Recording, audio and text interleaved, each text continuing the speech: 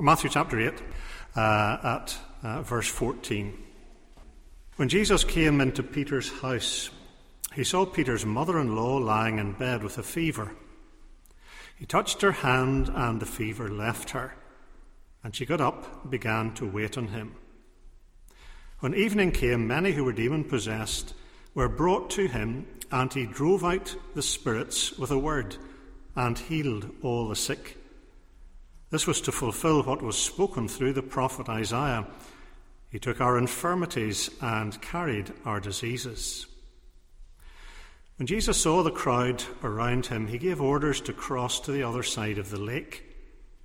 Then a teacher of the law came to him and said, "Teacher, I will follow you wherever you go." Jesus replied, "Foxes have holes and birds of the air have nests, but the Son of Man has nowhere to lay his head."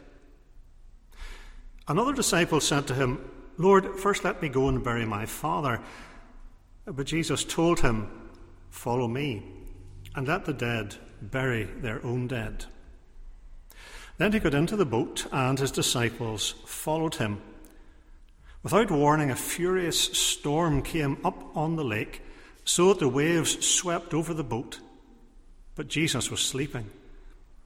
The disciples went and woke him, saying, "Lord, save us, we're going to drown." He replied, "You of little faith, why are you so afraid?" Then he got up and rebuked the winds and the waves, and it was completely calm. The men were amazed and asked, "What kind of man is this? Even the winds and the waves obey him." As we read the account of the storm on the sea in Matthew 8, the disciples thought they were going to die.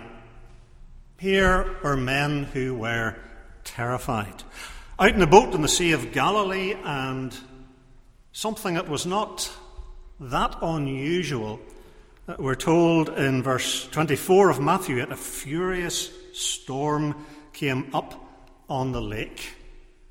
With the geography of the area and the mountains and so forth, the winds at times would be funneled between the hills, and the storms could be very sudden and very severe. And the result, the waves swept over the boat. And it was serious, as Luke 8:23, the parallel account, tells us the boat was being swamped. Hard to imagine for those of us whose seafaring's limited to Cairnryan, to Belfast. We're not accustomed to the boats being swamped and being in the midst of a storm like that. And here are men who were seasoned, some fishermen, who knew what the Sea of Galilee could do. And they're terrified. What are the disciples going to do? How are they going to respond? Even those who are fishermen might well not have been able to swim, and in a storm like that, what use would an ability to swim have been to them anyway? They were very conscious that they're helpless. They're at the end of their own resources. That much they do know. And you can hear the panic in their voices. You read again here, verse 25, "Lord, save us, we're going to drown." Even worse than that, the account in Mark 4 tells us that they said, "Teacher, don't you care if we drown?" These are desperate men. Men who would say this to Jesus. Do you not even care if we're going to drown here? They are desperate. They're panicking. They're on the brink of despair. What is going to happen? And in the midst of that, the amazing statement of verse 24, Jesus was sleeping. Mark, in his account, adds, on a cushion. Mark probably got his information from Peter. And so Mark had been told by one of the men on that boat, convinced he was going to die. There's Jesus, the storm raging, the boat is tossing, the men are crying out, and Jesus is sleeping on a cushion. I want to focus in on that statement about the Lord Jesus and to ask what this tells us about him. What can we learn about Jesus from Matthew 8:24? Jesus slept. Very familiar thinking of the passage in John, Jesus wept. I want to think today of Matthew 8:24. Jesus slept. What do we learn from that? What's the value of this for us? A number of things I think that are very important from that statement of the Saviour sleeping in the midst of the storm. First and foremost, I believe, it is an evidence of humanity. An evidence of humanity. We need to stress right at the very outset that Jesus is sleeping because he needs sleep. Now, maybe that is obvious to you, but it isn't obvious to all. Here is Jesus. His human nature needs to sleep. We find similar statements elsewhere in the Gospels. John 4:6, tired as he was by the journey. He asked for a drink from the woman at the well. Tired. And of course, especially in his final hours, his final moments on the cross. John 19:28, I am thirsty. This is not some kind of play acting on the part of Jesus, as if he pretended to be tired or thirsty or needing sleep, but he didn't really. Sometimes we might slip into thinking, well, he was God, so he didn't really need to sleep, or he didn't really need to be given a drink. We see in the Gospels someone who experiences the same kind of human needs as any of us. Isaiah 40 verse 30 tells us even youths grow tired or weary. They take a bit longer, but they do eventually. Human nature, limitations, and here is Jesus needing sleep. The whole range of human experience that we're familiar with is shared by the Lord Jesus Christ. It's important for us to stop and remember that. We sometimes tend to think of Jesus as floating 6 inches above the ground and not really earthed in this world as we are. Human experience is shared by Jesus. What we read about Jesus here in Matthew 8 and in the parallel accounts in Mark and Luke stress the true humanity of Jesus, clear evidence of his humanity. What the Son of God, the eternal Son, has taken into union with that divine nature is a real human nature with a body and a soul like us. A soul as well as a body, don't forget that. Full human nature. The only exception is sin. And of course that isn't intrinsic to human nature. So Jesus has a human nature, a body and a soul just like ours. He's a human being who sleeps in the boat. A human being who was born in the normal way. It was his conception that was miraculous. His birth was just like ours. Growing up as a child, as a young man, through adolescence up to adulthood, all of that was part and parcel of what the Lord Jesus experienced. A real human nature just like us. Now, rightly, of course, we are concerned to defend the deity of Christ, aren't we? We know we need to stand fast for the fact that Jesus was truly God. That's right and necessary. But we must, with equal vigour, defend his humanity, that he was a real human being. It's very interesting. The first heresy to threaten the New Testament church wasn't an attack on the deity of Christ, but on the humanity of Christ. That was the first thing that the heretics attacked, the reality of the humanity of Jesus. There was a group called the Docetists, dokio in Greek, to appear. And the Docetists argued that Jesus just appeared to have a body like ours, but he didn't really. That's rooted in Greek ways of thinking, Greek philosophy. To Greeks, you see, the spiritual is vital, important, eternal, and the material is unimportant and not worthy of attention.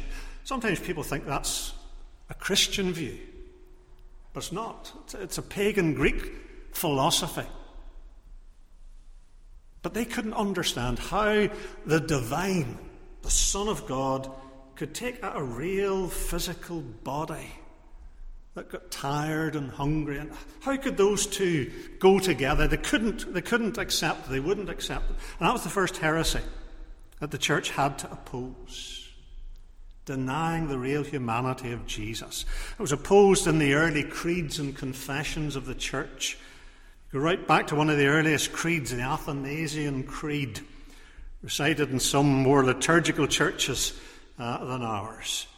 And the statement you have there, he was perfect man, of a reasonable soul and human flesh subsisting. Real soul, real body, real humanity.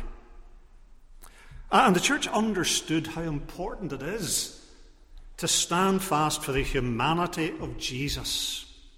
That he was God, certainly, but also fully man, just like us. And of course they were getting it from Scripture. It wasn't their own idea. From the Bible. One of the great texts in this regard is Hebrews 2 and verse 17. He had to be made like his brothers in every way, in order that he might become a merciful and faithful high priest in service to God, and that he might make atonement for the sins of the people. Hebrews 2:17 gets us right to the heart of why this is important. The human nature of Christ was essential if he's going to save us. Human sin has to be dealt with by a human Saviour. Saviour who is also God, but he must be human. Our great high priest must share our nature in order to bear our sins and also to care for his people. Our Saviour in heaven has a human heart. Don't forget that. Human heart, human body, glorified but human. He's equipped perfectly as God and man to be our Saviour. The humanity of Jesus is a vital truth.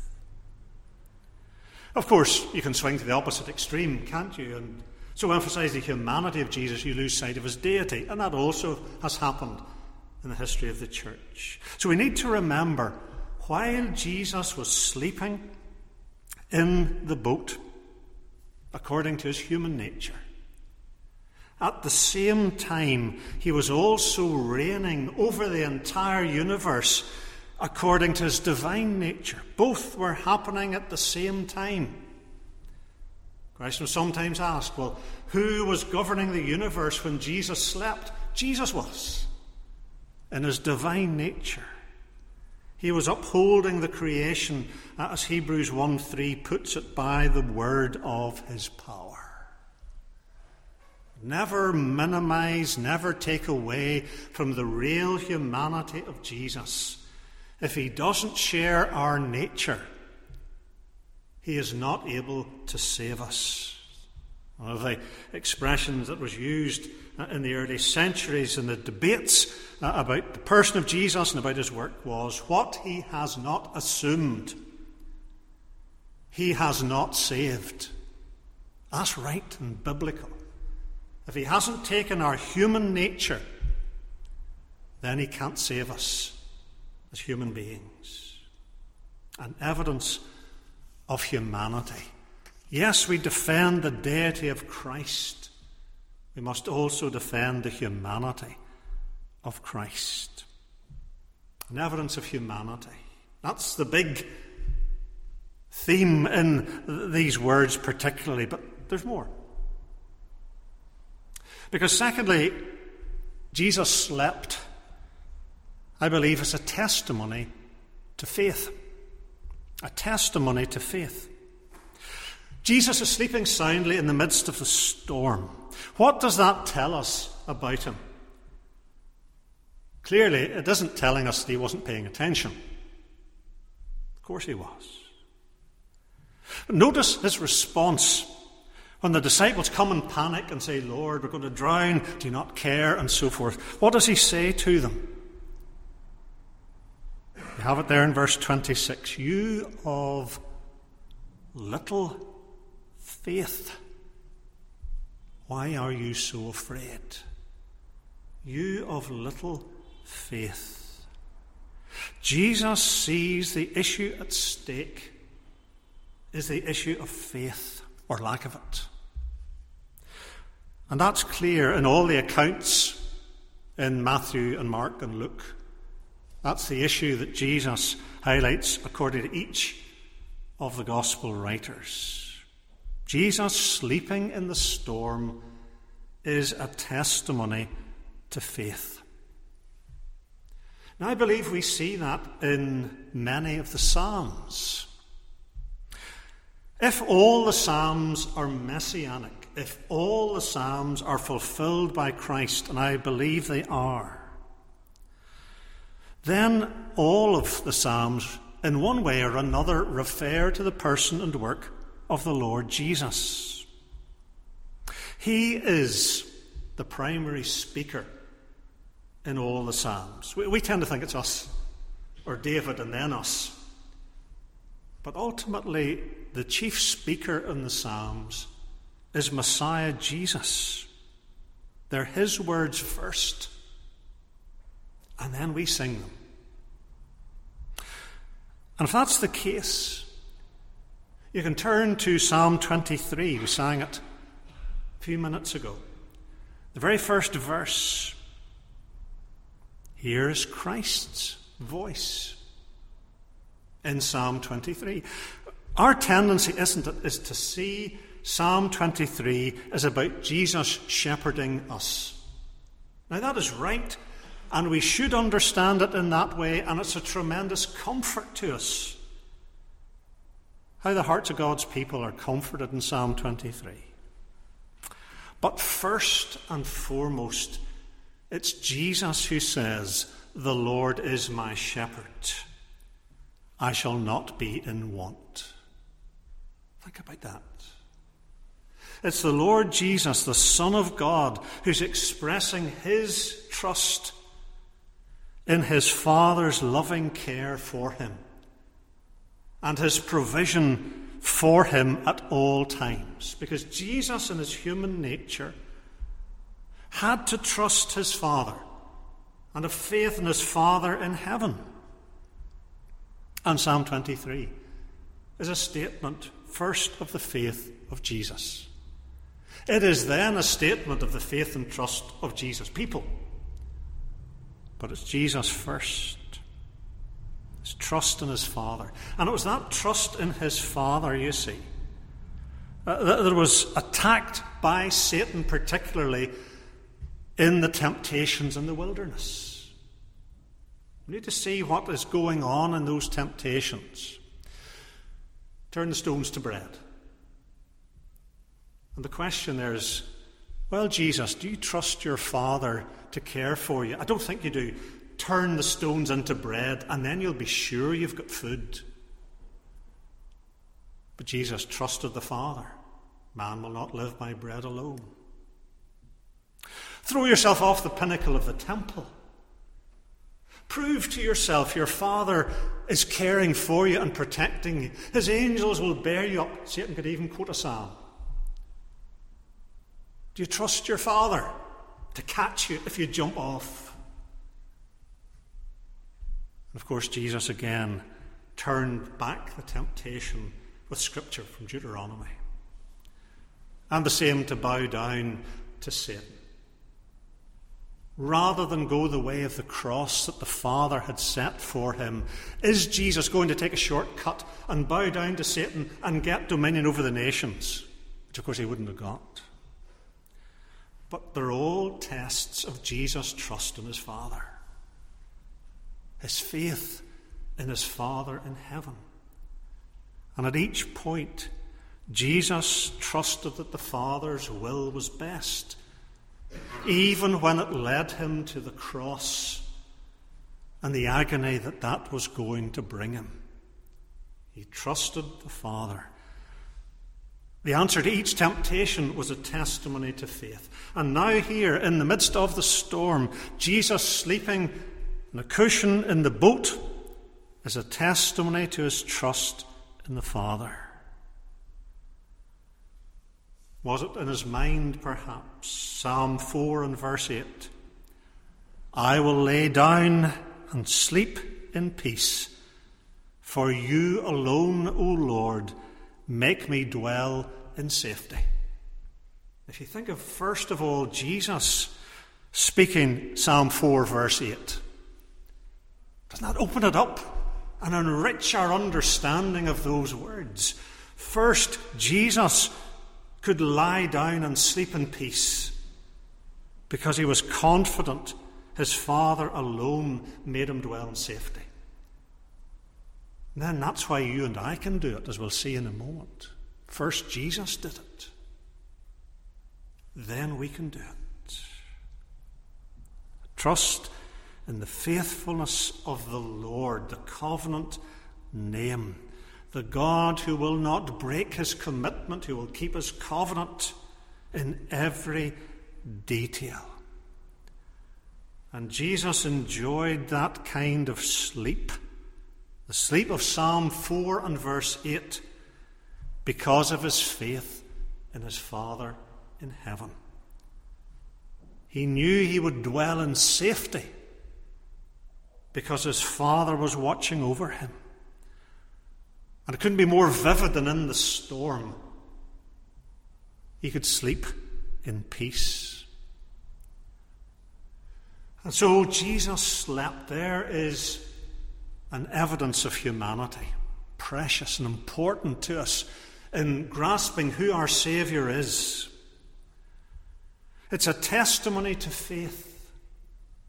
Jesus had to trust his Father at every step of the way, right to Calvary. And he was able to lie down and sleep in peace because of that. An evidence of humanity, a testimony to faith, and finally, an example to follow. An example to follow.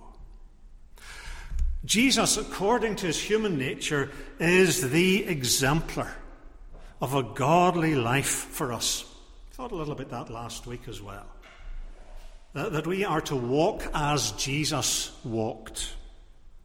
He is our perfect example. We see in Jesus what Spirit-empowered human living should look like. And in his sleeping in the storm, there are lessons for us.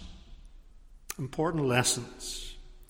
There's a lesson, I think, first of all, about our humanity. We need to recognize that God has made us as creatures with limitations. We have bodies that need rest and refreshment. And it's foolish to disregard proper care of our bodies. They're God's gift to us. May not be the body you would have chosen, may not look as wonderful as you might like, but it's the body the Lord has given you. And if we don't look after these bodies, we're really saying we're wiser than God. We know better than he does. And yet we'd sing Psalm 127 verse 2, in vain you rise early and stay up late, toiling for food to eat, for he grants sleep to those he loves. There can be among Christians an unwise kind of workaholic spirit Have you ever heard the quote that's attributed to all kinds of people, so who knows who said it first? I would rather burn out than rust out. And you hear that, and you think, yeah, that's right. As a Christian, I want to burn out for the Lord. I don't want to waste my life and rust out. And then you think, hang on a minute. Are those the only alternatives? Either you rust or you burn? Is there nothing in the middle? Yes, there is. There is a Spirit-empowered, wise, godly life of service. And we need to recognize the limits that God has put on each of us. To burn yourself out in a workaholic spirit, even in Christian service, is foolish. I don't believe God calls us to that. I've seen men whose approach to ministry was work till they were exhausted and then be fit for nothing for a while. You think, where is the wisdom in that? It can seem very spiritual for a while. And then they just exhaust themselves and they're useless for a spell. That's not what the Lord calls us to. He's made us as finite creatures. We're to look after the bodies He's given us. Good stewardship. We're to be good stewards of our money, aren't we? Good stewards of all sorts of things, but we're to be good stewards of the bodies God has given us. To know ourselves, and we're all different, of course. So it's an example regarding our humanity. I believe it's also finally an example regarding our faith. Because trust in the Lord is a great source of security and peace. Now, we're not suggesting this is some magic nostrum to get you a good night's sleep. And if you just have enough faith, you'll sleep well. And if you're not sleeping well, you haven't got faith. That is not what Scripture says. We're not offering some new patent cure for insomnia. But the believer who's trusting in the Lord surely is freed from many of the burdens and anxieties that other people are carrying around with them, that rob them of peace and even of sleep. If our trust is in the Lord and we're freed from many of the fears and the anxieties and the burdens of those who aren't Christians, then Proverbs 3:24 surely is relevant. When you lie down, your sleep will be sweet. It was for our Saviour. It can be for us by God's grace. We said Psalm 4 verse 8 we're to hear, first of all, is Jesus speaking.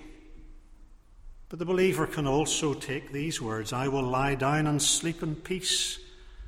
For you alone, O Lord, make me dwell in safety. Remember, this was in the midst of trials. Jesus was not cruising along in peace and tranquility and nothing to worry about. He was in the middle of a storm that threatened to take the boat down, and all of them with it. Yet, there was his trust in his Father in heaven. Doesn't mean that ultimately none of us will be in circumstances that will end our lives. Of course not. But it will be within the providence of God. And that providence is always good, and we can trust the Lord. That surely should be our prayerful desire as we use the means of grace, as we take time in God's Word, as we pray, as we meet with God's people, that we'll have the kind of peace and strength that lifts many of the burdens that other people's minds are just filled with. And that we will be able to know something of the peace and the trust of the Saviour, even in trials. Jesus slept. It's not just a trivial statement that matters, because it is an evidence of his humanity, precious and vital to our salvation. It's a testimony to faith, trusting his Father there in his human heart and mind.